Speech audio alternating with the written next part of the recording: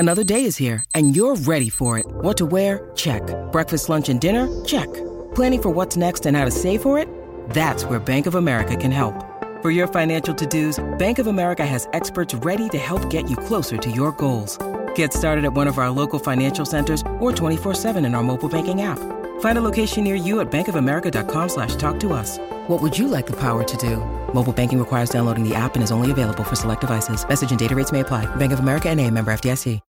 When you need mealtime inspiration, it's worth shopping Kroger, where you'll find over 30,000 mouth-watering choices that excite your inner foodie. And no matter what tasty choice you make, you'll enjoy our everyday low prices, plus extra ways to save, like digital coupons worth over $600 each week. You can also save up to $1 off per gallon at the pump with fuel points. More savings and more inspiring flavors make shopping Kroger worth it every time. Kroger, fresh for everyone. Fuel restrictions apply.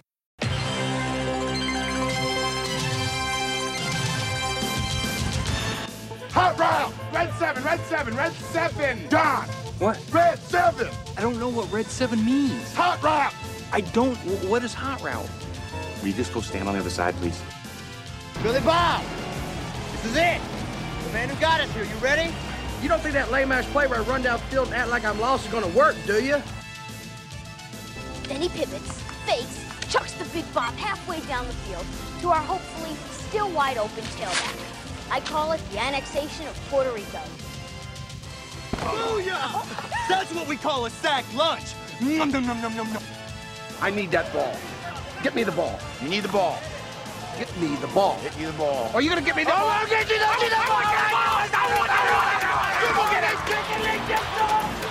I hope he doesn't kill somebody. Because we know when we add up all those inches, that's gonna make the difference between winning and losing. Between living and dying. I got a whole lot of money. Y'all it for me. Bottle keep popping that water bag. Jacking. It's a party, it's a party, it's a party.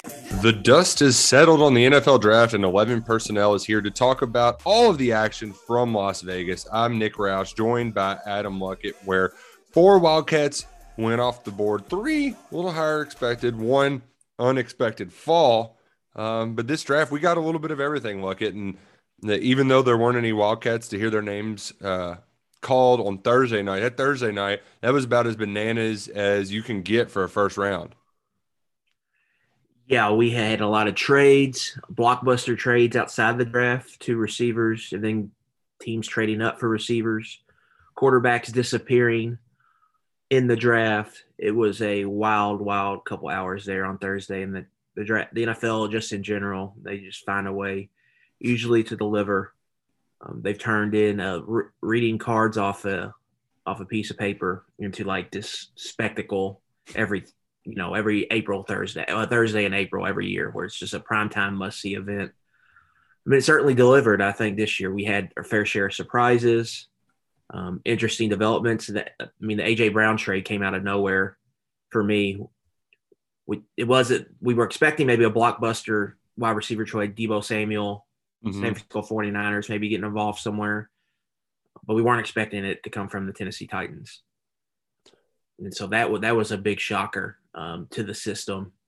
And then when you look at the draft, defense heavy there at the beginning, and then when the run arm wide receivers started, everyone got crazy. And then I kind of think the pick of Cole Strange there at the end of the first round by the Patriots was kind of a sign of things to come.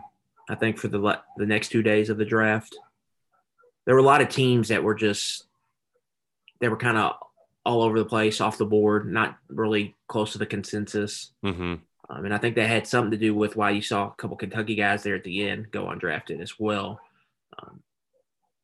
For the people in the media scouting, I would say, there at the end, they were just, it's hard when you scout that many guys, right? Right. And they're not giving up that much information. Some of these teams, you don't know the medicals, all of that. But there's got like Yusuf Corker and Darrell Rosenthal felt like pretty safe draft picks for Kentucky. Yeah, I'd have been willing to bet a lot of money that both of them would have got drafted. And especially Dare, just on traits alone, and potential. Right. Upside. Well, yeah. especially late in the rounds, because that's what the late rounds are. It's really you're betting on. You just roll the dice. Yeah. And so, yeah, that was a big surprise that both those guys went undrafted. Yeah. Let's before we get into specifically the Kentucky guys, why some fell and everything, I wanted to just big picture some big picture takeaways. First off, I did on Thursday night, I just bounced around to all of the channels, to all three. And first and foremost, ESPN had the worst of all of the broadcasting crews. Each one had somebody that just wasn't good on there where you're like, why is this guy on television? Like Charles Cross of the NFL Network was just like, who can we get to say the most boring stuff, period? But like ESPN, it was let's pick a guy and let's immediately get into the hot take game. And it was just not like you couldn't even let the pick breathe. ABC got a little bit, they're a little bit on the hokier side, like it with the sob stories and stuff like that. But they at least, and same thing with Daniel Jeremiah would talk about the good of the player before they would kind of, well, this is why he's not as good. I thought ESPN's was just horrendous between Booger and you had Mike Greenberg. Like, I don't need more Mike Greenberg on my television. ESPN has found a way to shoehorn Mike Greenberg into every single thing they do. I don't know when that man sleeps, but I actually enjoyed a little bit of the ABC one with McShay on there and Desmond Howard, because it felt like I was watching College Game Day with Reese Davis up there, and it was fun. It was fun. It was lighthearted, and to the point about the trades and stuff. I love the drama of it all. The drama was just electrifying because they would kind of tease you with breaks here and there. It's like, oh, we've got another blockbuster trade. We've got to talk about it. So you flip the channel, you check your phone, and then you kind of gasp. It was an electric event, even though it wasn't always the most pleasing to the eye. Like I don't need Tony Gonzalez and Austin Eckler talking about a Thursday night football game for 2 minutes. Like some of those things that were shoehorned in there, it's like, oh, come on, just that's a damn pick already. You mentioned ESPN. They were like way behind. NFL Network was getting the pick out much faster than they were. I guess they had some type of delay, and then, I mean, on Twitter you were almost a pick or two ahead most of the night if you wanted to be, if you wanted to get on there and see what's going on. So that's not good. They should get that fixed. Really, the best coverage all weekend was Saturday on ESPN. I thought you had Reese Davis took over to play-by-play it. You still had Louis Riddick and Mel Kiper on there, but then they brought McShay over for all 7 out. That's the dream team right there. Well, that's the crew, because you've got two, draft guys that do this 24/7. Right? You've got Reese Davis, who knows these players very well, and Reese Davis is throwing in little tidbits from because he covers these guys for college. That's what he does full time. And then you have Louis Riddick, who has a scouting and general manager background, a front office background. Right. And so those blend of three guys were really, I thought, the best team of any television coverage. We had 3 feeds, right? Those three were the best. I would like to see those three together for the full draft. You get the McShay, Kiper back and forth. McShay, McShay taking little digs at Kiper. And it was honestly better this year because Kiper wasn't there in person, so he couldn't respond like instantly. So McShay would just, kept digging him before he could respond. It was great. So that was great. And those three together, I think that's what you want in a draft to me, a draft coverage. You've got a guy who knows these players well. You've got a guy who's got NFL experience in a front office, what teams are looking for. And then you've got 2 guys that have covered a bunch of drafts and know a bunch of stuff about all these players. So that's what you really look for in the draft coverage. And them splitting it up, it just that really bothers me. Like McShay and Kiper should be on there together for the whole draft. Yeah, there's no doubt about it. And I don't want to make this just a media critique or anything, but damn it, ESPN, like the Pittsburgh Steelers are one of the top 4 more storied franchises in NFL. They pick a kid that played for Pitt in the same stadium as him. He's the first quarterback off the board. And instead of gassing him up, it's like, we're going to immediately go to hand size. It's like that. I know they talked about it a lot. You've got to mention it eventually, but can we not just enjoy this dude like crying in his dad's arms for a minute? Like that's a cool story. And what do I think of the pick? I don't know yet. I don't think I think if not for Haskins' unfortunate tragic death, they might have gone with Malik Willis just from we know we can sit him for a year. But now when you've really just got Mitch Trubisky there, you feel like you need the more pro-ready prospect. You've seen him a lot. So it feels like the safest pick. I don't mind it. But like I wanted to be at least like convince myself for 20 seconds that Kenny Pickett is going to be kicking all kinds of ass when then it's hard though. Like you just look at the long hair and he doesn't have, he's one really good year. And then it's 3 or 4 years of, He just doesn't have the same swagger that Burrow or Lamar Jackson or any. It's just we didn't get our Baker Mayfield trade, and that was, I think, as big of a surprise as anything. They ended up taking Matt Corral. Two things here.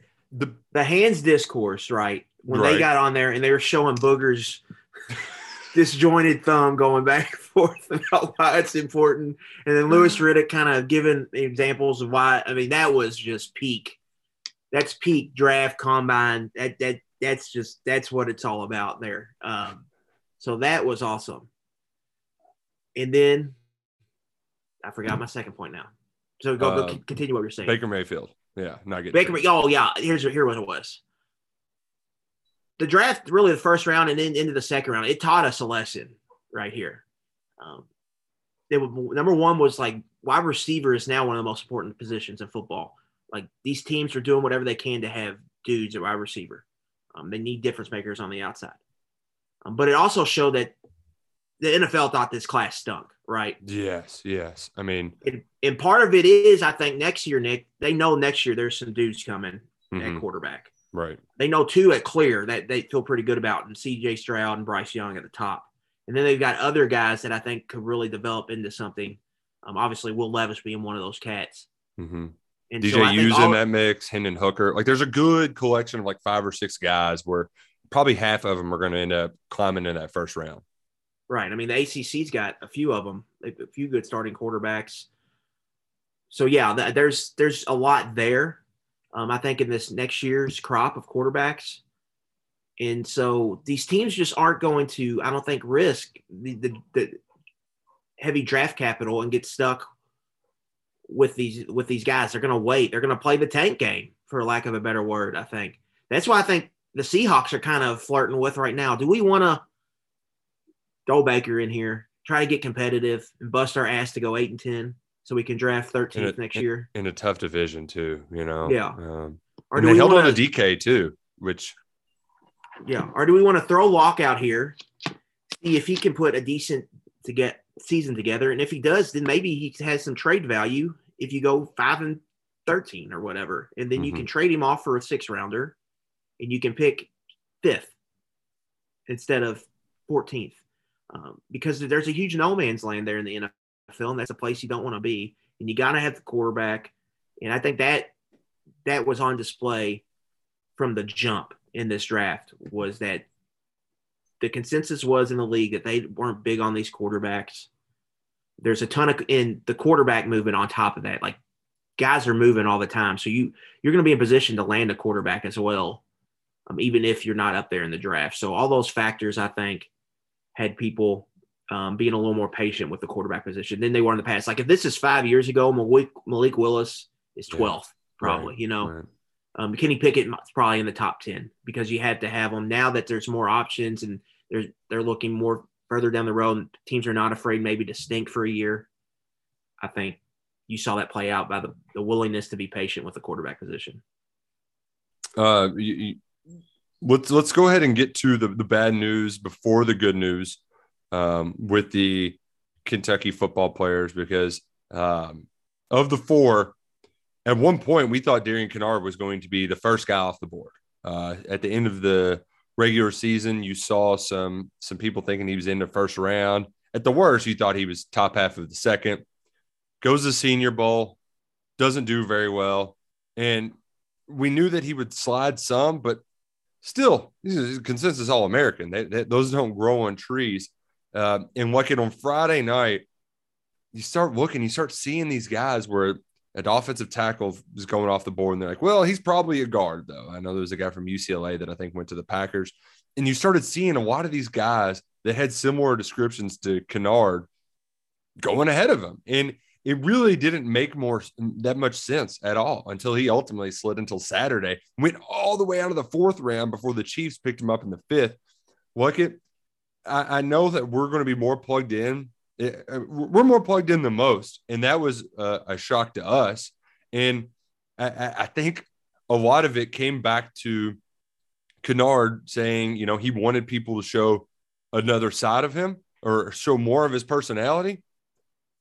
And that ultimately, no, you want to show just enough to get picked, and then you can show them your personality.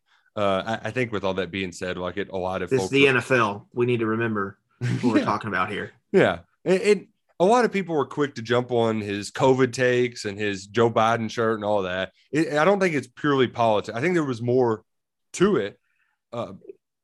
And from what I heard of, he was not a pleasant person to be around at Pro Day. And I think he had some interviews that left people kind of like, this guy seems a little different. And when they went to Pro Day, they got confirmation in the worst way. Instead of the other day, he proved them correct, and that's why he slid down a lot of teams' board. And it's unfortunate, but it also goes to show you too, how much the NFL now, they don't just it's not 80% tape, 20% eval. It might be flipped the other way now. Yeah, I think they are valuing that you love football, how you fit within our locker room. Every franchise is different, though, right? I mean, if you're like the Texans, you just need good players. You can't really worry about, if they're going to get along with each other. You need to get good players and then go from there. But if you've got structure at all within your organization and you've got cornerstone pieces, that's a tiebreaker. Right. Are they captains? Do they love football? What they bring to the locker room? All that kind of stuff. For Kennard, I think it was this right here. I think you go all the way back this time last year, Nick. Evan Neal was probably seen as a top tackle. Mm-hmm. But it was like Ike Ekwonu and Kennard were kind of right there together as like first round guys. And then Ekwonu goes, top 10? Whoops. And then Kennard falls all the way to the 5th round. When you dig into Kennard's year, okay, they make an offensive transition. He's supposed to play left tackle. Pro style scheme comes in. They move him back to right tackle. They're supposed to run wide zone. They don't really want to run wide zone. So what happened there? Why didn't that fit for him? You go to the Senior Bowl. He doesn't play well. I'm just putting it bluntly at right tackle. Go to the combine. He tests very poorly for a tackle. Testing when numbers were better as a guard, but they were still like barely average, a little bit below average when you look at some of the athletic testing. You add that in, it's kind of sounding like probably the meetings didn't go very well with teams. And so I think we got in a situation where as you got into scouting him, a lot of the wide zone teams, which is a good chunk of the league. So any team that runs outside zone, heavy amount. So think any guy that would work for McShay, Shanahan, you've got it going on with the Falcons. They're running it. Arthur Smith is kind of running that offense there in Atlanta. Seattle runs it. There's a ton of teams that run it. Like it feels like half the league runs that. Right. So that probably took him off the board just completely because they were afraid that lack of positional athleticism, that's important. His pass pro concern potentially. And he looks like he's kind of struggled running this system last year. So then it gets down to teams that are more gap scheme power running teams. And he just fell on the board. But he ended up in a really good spot, I think. You look at the Chiefs, they traded up to get him. So obviously they saw some value there with him. And the Chiefs starting right guard right now, Nick, is at Tennessee, had a great career, but he all had a fall in the draft. He had a medical issue people were worried about. I think there was maybe some character concerns potentially. I'm not sure about that, but I know there was the medical issue. He falls to the 6th round. He comes in, starts for the Chiefs as a rookie. He was one of the best right guards in football last year. And you look at their top backup, who's Andrew Wiley, a swing right guard, right tackle, has 1 year left on his contract. Kennard's coming in to take over for that guy and be their top backup at right guard, right tackle. It's a power scheme for the Chiefs. They don't really run outside zone. It's counter, it's power, and it's, keep Mahomes clean with a heavy drop back passing game. I think that's exactly where he needed to go. I think the Chiefs have shown a track record to succeed with old linemen like him. Just last year, Creed Humphrey and Trey Smith were both rookies. Neither was a first-round pick. They both had great seasons. So he's entering, I think, a good place for him, in a place where he can succeed. So, yes, he dropped, and that was a big surprise. But at the end of the day, it could be a best-case scenario situation for him because he's going to a good franchise, and he's joining an offensive line with players like him that have succeeded there. Yeah, and Trey Smith, he was one of those dudes that was highly regarded until he had the medical issue. And so, yeah, that makes a lot of sense. That makes a lot of sense. The Chiefs are a good team, too. That always helps. And yeah, I mean, he's a good training camp away from being their swing guard tackle, potentially, and playing a big role for a Super Bowl contender. And so that's a good spot for him to start his career. And I feel like in general, there's a lot of good fits for the Cats in this draft. There's not a whole lot of, oh God, he's in trouble. And we'll kind of work our way back towards the top with Luke Fortner, where I don't remember if that was a prediction here or if that was a group text thing, but I remember when the Jags center retired, and you mentioned that there can be your spot. Get Trevor Lawrence his center for the future, and Fortner climbed up the boards. I spoke with him and put a lot of the quotes in a post on Monday on KSR about it, but it was, I mean, he even said that some of the scouts of the Senior Bowl were like, yeah, we got to regrade you because you're just a completely different player. He really helped himself this year at center. Not only the tape he put out, but he's also a good interview kind of guy. He's got the right measurables, and now is going to a place where, I mean, I'm not saying he's a shoehorn and he just was walking into a starting spot, but if he does all the right things, he could be a day one starter down there in Jacksonville. Intangibles are big with him, right? Captain, 3-position versatility there on the line. He tough, durable, played through some injuries, has really good center tape, played really, really well as a center. He was the 3rd true center off the board after Linderbaum goes to the Ravens and Cam Jurgens goes to the Eagles. And he's going into the spot, Nick, where it's, great situation. Brandon Linder, like we just talked about, just retired. And then they've got Tyler Shatley's kind of a veteran who's been a key reserve for them. He's 31 years old. They just signed him to like a 2-year, like $7 million deal. So obviously he's going to be a player for them next year. But it could be a guy, maybe Fortner doesn't start right away as a rookie, but you can kind of learn from him. But if Fortner hits the ground running right, you don't want Trevor Lawrence to have 3 centers in 3 seasons. Could be a thing where if he's ready, just go ahead and give him the keys and let them kind of build a rapport as they, are in the middle of this rebuild. Because stability is big here for Lawrence after that train wreck he just dealt with Urban Meyer in year 1. And so if you can stabilize that center position, I think that would be big for him. And so for Luke, I think it's a great opportunity, right? He could be the Jeff Saturday to Trevor Lawrence. Trevor Lawrence, Peyton Manning. He could be Jeff Saturday to Trevor Lawrence. Yeah. And so it's I think it's just a great spot for him to go in. Doug Peterson has a versatile running game. They do some outside zone. They also do some power stuff, so they're not married to one way or the other. I think that's good for Luke. He succeeded in all of that at Kentucky. I think it's a very good spot for him. Getting a team up with a quarterback like that early in his career could be big. And he checks a lot of boxes I think that franchise is needing. It can come in and be a cornerstone of that offensive line.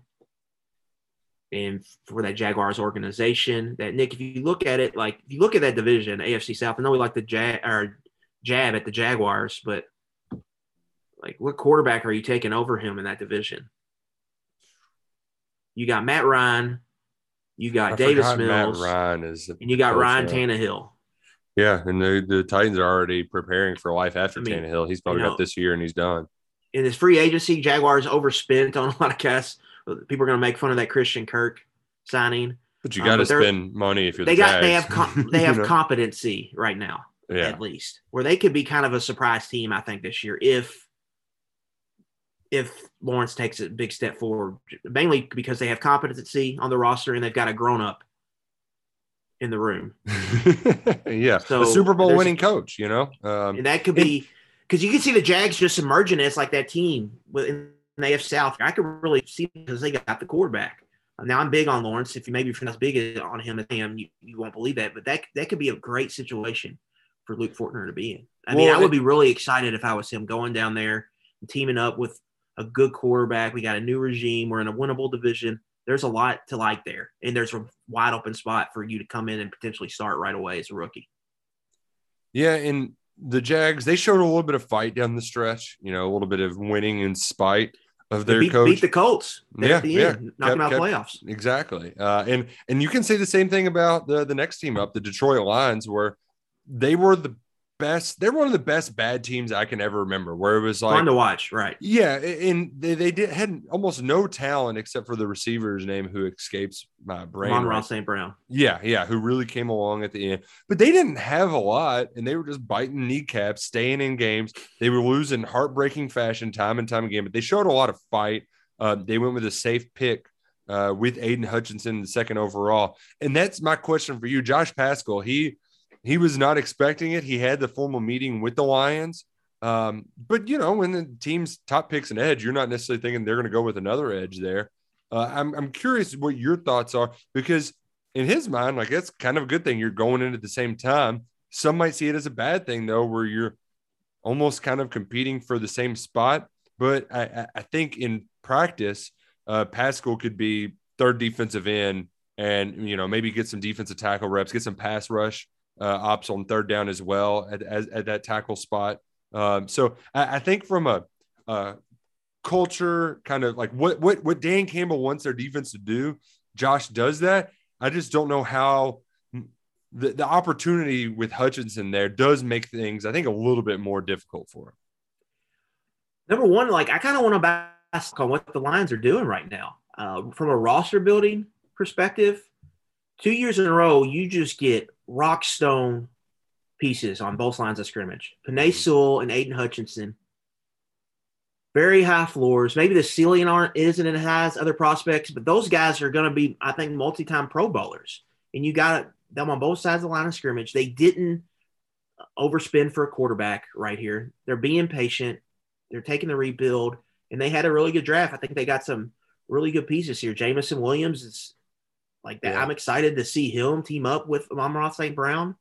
Now I think that could be fun. DeAndre Swift's a fun little tailback they have in the backfield. TJ Hawkinson's one of the best tight ends in football. Goff's serviceable and can at least get you through this year until, if you have another bad year, you've got quarterbacks to choose from next year. And they're deciding to build the defense from the line of scrimmage out. And so they get Hutchinson. They spend a number 2 overall pick on him. They run kind of this 3-4 hybrid front, which is, I think, where Paschal is going to be best utilized at as a guy who can play 4-4, play some 5 technique. And then in pass rush situations, he's going to slide down and probably play some 3 technique as a situational rusher. Now, you look at the roster right now, there is a lot of bodies there they have on the defensive line, but a lot of those guys are probably going to be churned out after a year or two. Because of this new regime, they're getting their guys in here. So obviously Hayden Hutchinson is going to be kind of like the J.J. Weaver, in their defense. Kind of that stand-up outside rusher slash outside linebacker who they're going to slide inside, and they're going to move him around a lot, I would imagine. But Josh can be that guy opposite of him, right? That 3-4 defensive end who can really set the tone as an edge setter in the run game, can really provide value on first down and second down. And then where he's really going to make his big money is how he develops as a pass rusher there on third down. when he's lined up inside, can he beat guards and can he get interior pressure? Can he influence the pocket? So that's something to watch for. But I think it's a good spot for him. There's not going to be huge expectations at first, but there's going to be a role for him as a rookie and as a second-year player. And I think it's a good fit playing with somebody potentially like Hutchinson, who could be just a magnet to attention, right? Yeah. If he turns into like a elite rusher, and then that opens up one-on-ones for you on the backside where you can really make some moves. And then maybe if you stack up a 10, 11, 12 sack year or a bunch of tackle for loss year, then you could get to free agency and you could potentially get a pretty big payday. So I think it's a good spot Paschal's going into. General manager Brad Holmes there, I think he knows what he's doing. Seems like he's doing a good job building the roster. Their culture with Dan Campbell. And they're, we'll see what they do when they get that quarterback. But you look at that division, like how much longer Rodgers going to be around. Yeah, Bears are just the Bears. I mean, we can Vikings get into the Bears. They're spiraling. We can get into the Bears, but their strategy and what they're doing is just, I mean, it's awful. And I feel bad for Justin Fields. It's going to be a freaking train wreck watching them play offense this year. So in the you Vikings, we'll see. They've got a new regime in there. But what the Lions are doing right now, I think there's a lot to be excited about there in Detroit. They've got a bright future as of right now. If they don't mess it up, they're still going to make some more steps, but they're in the right direction. To your point about Hutchinson, it's the Boogie Watson capitalizing on Josh Allen being there, where he's able to clean up a lot of the pressures that Josh Allen was providing up in the pocket. So even though Detroit and Jacksonville, they both have that kind of stink on their franchise, it seems like things are trending in the right direction. Each team now has two cats on it. Stenberg was working out this offseason at UK, some rehabbing a knee injury. And then, of course, Josh Allen, he got his option picked up by the Jags. So a couple of teams for the Big Blue Nation really keep their eyes on moving forward. We're going to get to Wan'Dale Robinson and more. But first, a break from our sponsors. Hello, it is Ryan, and we could all use an extra bright spot in our day, couldn't we? Just to make up for things like sitting in traffic, doing the dishes, counting your steps, all the mundane stuff. That is why I'm such a big fan of Chumba Casino. Chumba Casino has all your favorite social casino-style games that you can play for free anytime, anywhere with daily bonuses. That should brighten your day a little. Actually, a lot. So sign up now at ChumbaCasino.com. That's ChumbaCasino.com. No purchase necessary. VGW Group. Void where prohibited by law. See terms and conditions. 18+. The last but not least, the first off the board, Wan'Dale Robinson is a New York football giant, and might be tough sledding this year. But once you get Daniel Jones out of there, you get somebody who knows what the hell they're doing. A lot of early mock drafts that even have Will Levis going to the G-Men, but which we can get to more later. But I think the point you made in your post Friday night on KSR, Brian Daboll is the ideal guy to get Robinson the ball where he's most effective, and that's making plays in space. Yeah, I'm getting Wan'Dale just a minute or a second here, but that Will Levis comp is coming, and that's coming because he's going to get compared to Josh Allen. Yeah, all year. Like this is, it's going to happen here over the summer. Like Josh Allen light, Will Levis has got Josh Allen traits. You're going to hear all of that. And Brian Daboll came from the Bills. He's now with the Giants. I found four mock drafts with Levis in the top 10 of 2023. Now, that's going to be a very popular mock there. It's a long way away, but a lot of he showed some stuff at his pro day. Teams have been watching more film on Kentucky. Now they have more guys. And they're playing against a bunch of dudes like that Georgia defense. That Will Levis hype, it ain't slowing down anytime soon. So you know what? Now's the time to have fun. It's kind of like what we said when Cats were 6-0. We're talking college football playoff scenarios. Well, let's enjoy it because right now Kentucky has a guy with the tools to be the second best quarterback in the SEC. Now, of course, you got to turn that hype into production, but he's got more depth at receiver this year. He's a year into the system. Like there's a lot there. There's a lot there for a lot of potential to continue dreaming big about that date in December in Atlanta. Yeah, there's no doubt. And it's going to be an off season full of that talk, right? There's a chance Kentucky's got to do a lot of special things here. and we can get into that all summer, really. Yeah. But right now, Wan'Dale Robinson with the Giants, it just makes sense. Daboll's one of the better offensive play callers in the NFL. He did a good job in Buffalo showing he can play to his players' strengths. Did a good job of developing Josh Allen. I think he's going to put Daniel Jones in good situations. I think he might see maybe a career year from Daniel Jones. That's a low bar to clear, obviously. But the Giants just turned down his fifth-year option, so it seems like they're probably going to be willing to move on after the season, but we'll see how it shakes out. For Robinson, I think when you look at Daboll's past, they really use slot receiver very efficiently. Cole Beasley was very good in Buffalo under Daboll. It really took off in Buffalo after they got that true outside ball winner, high-level player in Stephon Diggs. That's not available in New York right now. So it's going to have to be a kind of a manufactured passing game. But they're going to use Wan'Dale, I think, in right situations, condensed formations, pre-snap motions, creating free releases for him off the line of scrimmage and using him in concepts where he can win regularly and getting him the ball in space.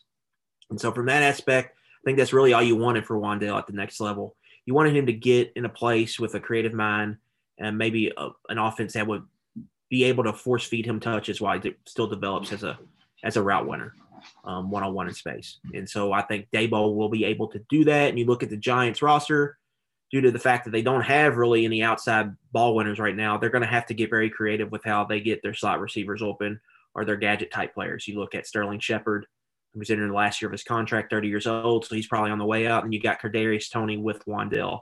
It's two kind of gadget guys you can do a lot of unique stuff with.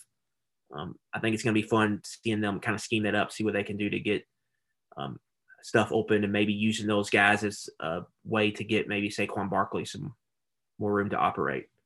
And so for that, I think it's very exciting for Wan'Dale Robinson stepping into that situation. He's going to get some action there as a rookie.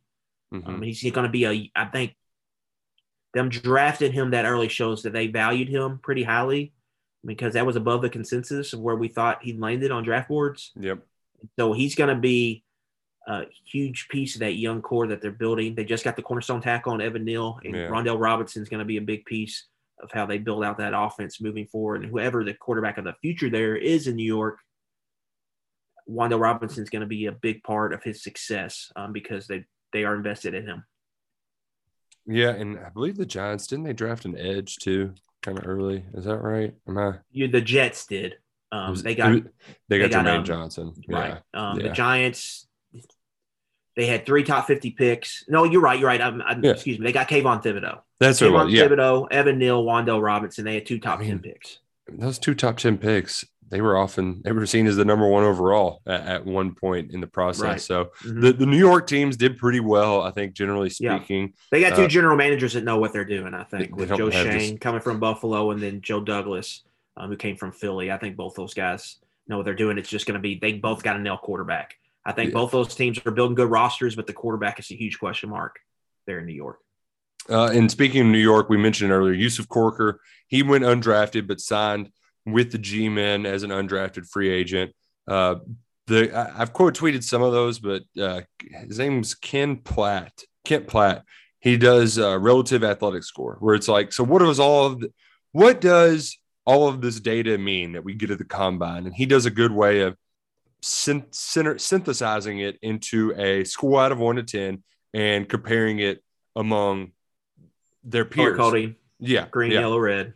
Yeah. Green. Yeah. It's green, yellow, red, good, bad. And Corker, outside of his bench press, was pretty modest in all of the athletic measurables, which is, when you're going for a safety, you want that. But I still think with his intangibles as the 2-year captain, he's a mature adult. I mean, I'm pretty sure he got married prior to the season. He's got a couple of kids.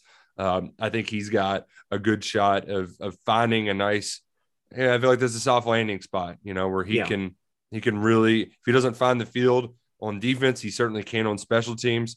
I know Quandre Mosley could probably say the same thing as a member of the Dallas Cowboys. So there's something to that Carolina Panthers organization. They like the Kentucky defensive lineman. They took a flyer on Phil Hoskins late last year, and then they signed Marquand McCall late as an undrafted free agent this year. if there's one lesson that I want some of the Kentucky guys to learn, be careful who the hell you're listening to, because I don't know if it's all of it, but I certainly think it plays a role in McCall and Rosenthal were both fringe guys, and they both just didn't do anything at the combine. They worked out, but they didn't do any of the testing. And I just don't know. I mean, we mentioned earlier with Kennard, but maybe you showed too much. But if you're a fringe guy, it's your tryout, And I just got to stick out somehow. Yeah, and I just don't understand, because then you become somebody that they're not even watching. You have to give the scouts a reason to watch you, and if you're on the sideline, it's moot. All that's moot. So I hope that some of the guys on UK's roster learn that lesson and don't just skip any of the other pre-draft stuff, because I think if you're in that position that they were, it's important. It's important to show that you're willing to do whatever it takes to get picked. Yeah, when you look at the Giants too deep right here, Nick, you pull it up. Right now in the secondary, safety is a huge position, very thin there, starter-wise. Outside of Xavier McKinney and Julian Love are the projected starters. The only guy plugged in after them is Dane Belton, which was a fourth-round pick out of Iowa, who is probably better as kind of like a box nickel safety. So for Corker, he's going to have a good chance to make the team here because they need depth there at safety.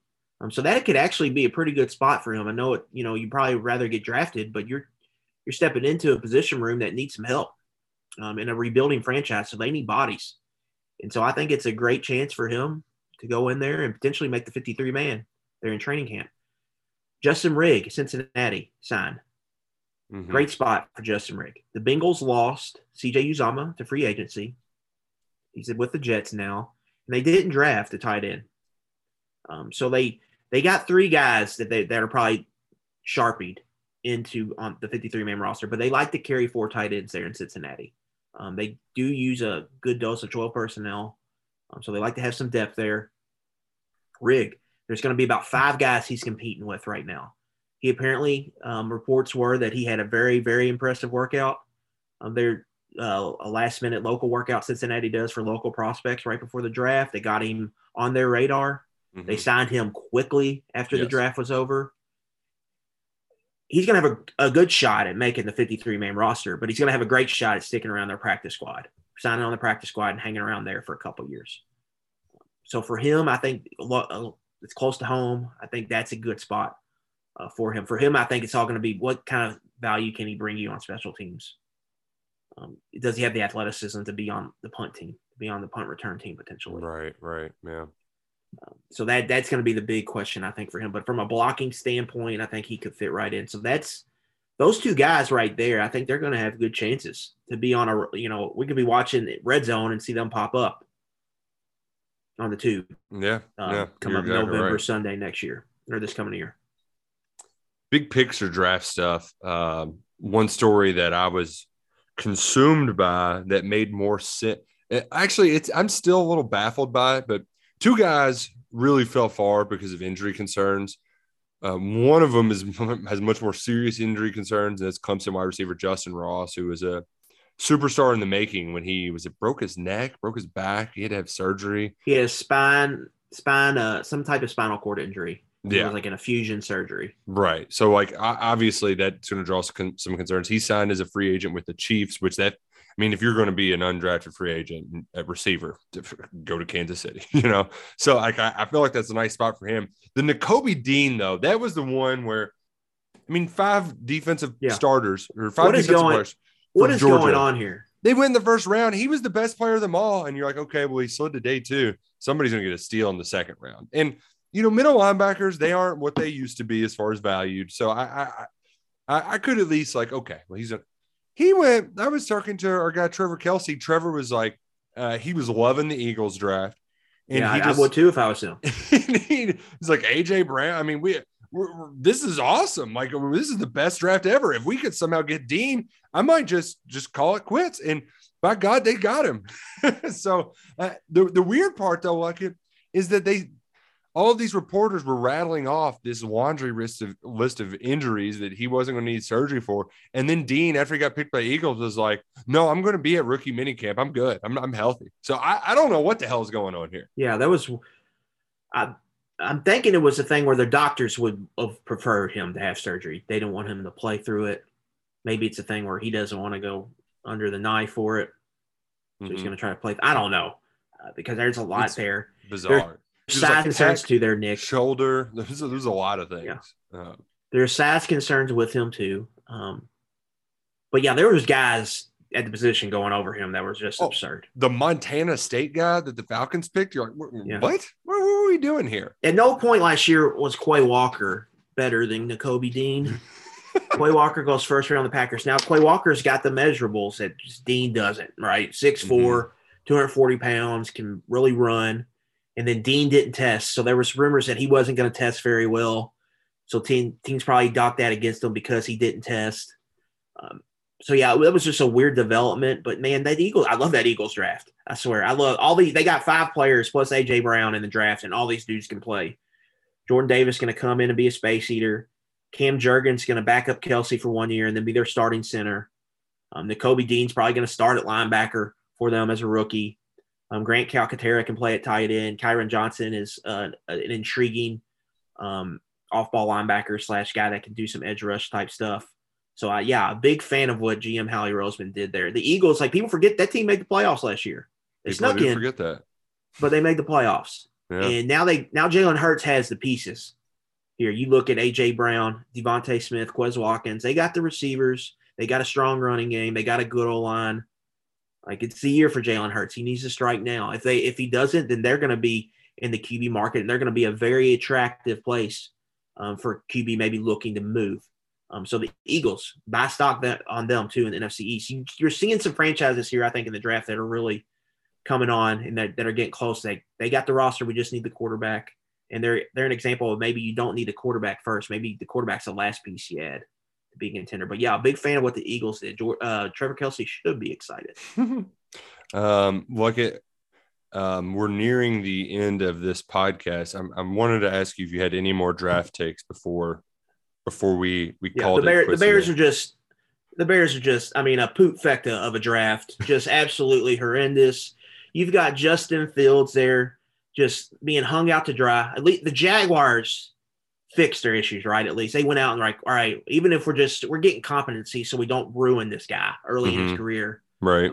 Maybe not going to win it on his rookie contract, but maybe if he really takes off, then we can go second. The Bears, man, they go out, make a coaching statement. They hire a defensive head coach, first-time head coach. They go out and then they don't have a first-round pick, so they got 2 top 50 picks, go cornerback, safety. The third-round pick is Velus Jones, who's old, 6-year senior. Primarily going to be a punt returner. He's not going to be a guy that can really help. They totally passed on George Pickens, who could have been exactly what they needed, a big outside X receiver. Steelers got After that, I like that pick. Yeah. Wait to the 5th round, get a FCS tackle. Wait to the 6th round, get a Mountain West tackle. And then just load up on defense in between the draft. But really, you got 2 top 50 picks where you can really do something, help your guy out. You go defense first for your defensive head coach there in Chicago. On brand. Bears think you need to win with defense, running game. You look at the roster, everybody ragged on the Bengals last year for giving up sacks. The Bears gave up more sacks than the Bengals. And they didn't do anything to address that offensive line here in the offseason, really. They lost one of their better players to free agency. So it's got Justin Fields. I feel for him because that was a guy, upside was high, but everybody knew he had to be in the right system, and you had to really do a great job of building around him. You kind of had to do what the Chargers are doing with Justin Herbert. Give him all the pieces, and then when you have pieces, it's going to open up all of his talent. For now, he's just he's up what's creek without a paddle. And the Bears, I think it's going to get ugly for him this year, and it's going to be seeing the takes on that is going to be kind of unfair to him because supporting cast stinks around there. So I hated what the Bears did. Patriots had a weird draft. I don't think they really addressed their needs. Cardinals, that was a weird trade for Hollywood Brown. I don't know. Get another short guy. That was a let's just try to keep Kyler Murray happy. So we're gonna get his old teammate. That was weird. They have Zach Ertz already. They have a good tight end. They get Trey McBride for Cliff's spread offense. They're not gonna run much 2 tight end set. So they had one pick outside the top. Well, they didn't have any picks inside the top 50. They had one at 55, and they spent it on a tight end, a guy who's not even going to start for them. So I thought that was weird. Yeah, that was bizarre. Doesn't make a whole lot of sense.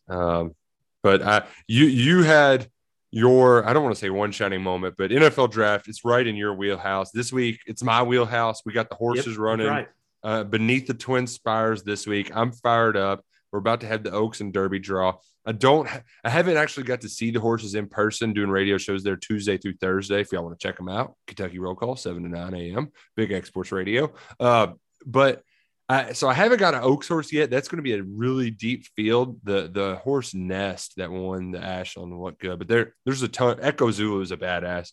That race is going to be a really good race. Might be able to get a horse at a nice price at like 5-1 to come in. But the Derby, I try to get talked into these closers every year because watching a horse like Mind That Bird come from the back is just thrilling. But that hasn't happened in 10 years. Since they started this Derby point system, it's all about front runners or horses that are right off the pace that you got to be first or second going around the final turn. That's the way it's been since 2013 when Orb closed. That was the last closer. Zandon and Mo Donegal are the two big closers. I have a feeling I'm going to make myself put Chad Brown Zandon in my try box because I'll just feel like an idiot if I don't. But really, I just think it's going to – I think the chalk's going to hold. Epicenter is won back-to-back races. He's a front runner. Asmussen's never won the Derby. This feels like the right one. And if I can get him at 5-1, I might put a lot of money on him right before the race goes off, but it'll probably be more like 3. I'm curious what the Baffert horses are going to do, Taiba and Messier, just because Baffert horses, they always wreck my damn try. They just take money away from me. And I hate West Coast horses because they only race. Taiba's in his 3rd race. And I mean, he's only in his 3rd race. He just beat 6 horses and you're going to run a 20-horse field. But I get so scared. I feel like I've got to bet him too. I don't know what I'm going to do with those. And ultimately, as far as long shot plays go, Cyberknife won me some money in the Arkansas Derby. He's a little erratic. If they can straighten him out, I actually do think that that Brad Cox horse, either that one or Zozos, one of those two, I'm pretty confident is going to be on the board. But I got to see him to confirm it. I don't know. I'll probably end up tweeting out my picks the day of. But I thought I'd share a little bit of horse racing insight for our listeners. And I hate being boring, but it feels like Epicenter is going to be the one. Nick, are these beer prices or these drink prices, are they always that high? Dude, opening night sucks. So I'm a track regular. The Saturday night race to open up Derby weekend. Like was this past weekend. Yeah, right. It's a great idea, but they charge you an arm and a leg to get in. It's like $25 to get in, which is $29 on Derby. Like, I mean, that at least you're getting a concert and stuff out of it. But yeah, $12 beers. It's outrageous. And I was always a flask guy, and I mean, I'm still going to bring one in. Last year, when it was a lighter crowd, I probably bought 8 beers, and but you know what? I didn't have line, so I was like, you know what? I'll pay $12 if I don't have to wait in line for a cold beer. Yeah. But it is killer. You gotta win some money to be able to afford to drink. That's like New York City prices. I know, it's crazy, absolutely nuts. I think it's like. Trying to think of the last, I think it was like $8-9 for a beer at the last big thing I went to. Mm-hmm. That sounds about right. Which, I really do think if you keep it in single digits, it's so much more palatable. It's and there's not a $9 and $3 isn't a huge difference. But if I can hand somebody a 20 and just be done with it, have my 2 beers, you tip them a couple bucks, you feel better about it. So that part does stink, but it's not. I saw that and I was just like, has it always been that expensive? I know it's like expensive to go to Derby. What's it cost to get in the infield nowadays? So it's $29 for Derby. And see, I mooch and use my media pass, but my wife will get the Oaks. My wife does the Oaks Derby. She will get the package deal like a week before the prices go up, and it's like $100 for both. So that's not too terribly bad. I think the move though, Luckett, if you want to just have the most fun possible as you can during Derby week at the track, paying it's like $85 or $90, all you can eat and drink on the front side on Derby. Like that. That's I did it last year, and the only fun I didn't have is I felt like I needed to eat my way to make my money's worth. So I just like I got gorge yourself. Oh, I got gored. I drank about 10 beers and I had 17 chicken fingers. Like it just kind of wrecked it. But I do think that's a fun time. It's a good day. I'm looking forward to you making the news again. Oh yeah, that's come on.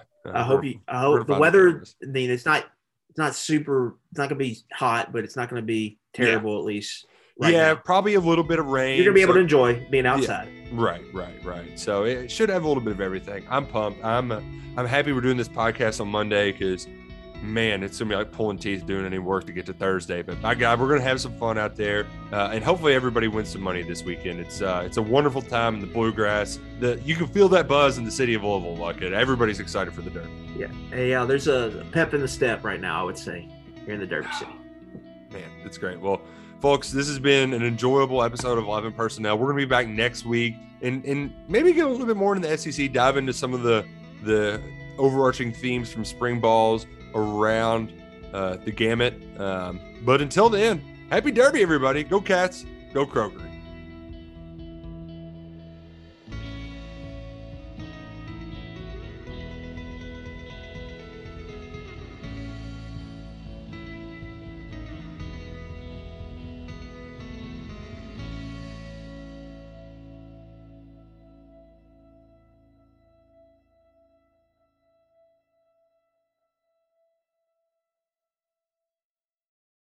It's time for today's Lucky Land horoscope with Victoria Cash. Life's gotten mundane, so shake up the daily routine and be adventurous with a trip to Lucky Land. You know what they say, your chance to win starts with a spin. So go to LuckyLandSlots.com to play over 100 social casino-style games for free for your chance to redeem some serious prizes. Get lucky today at LuckyLandSlots.com. Available to players in the U.S., excluding Washington and Michigan. No purchase necessary. VGW Group. Void where prohibited by law. 18+. Terms and conditions apply.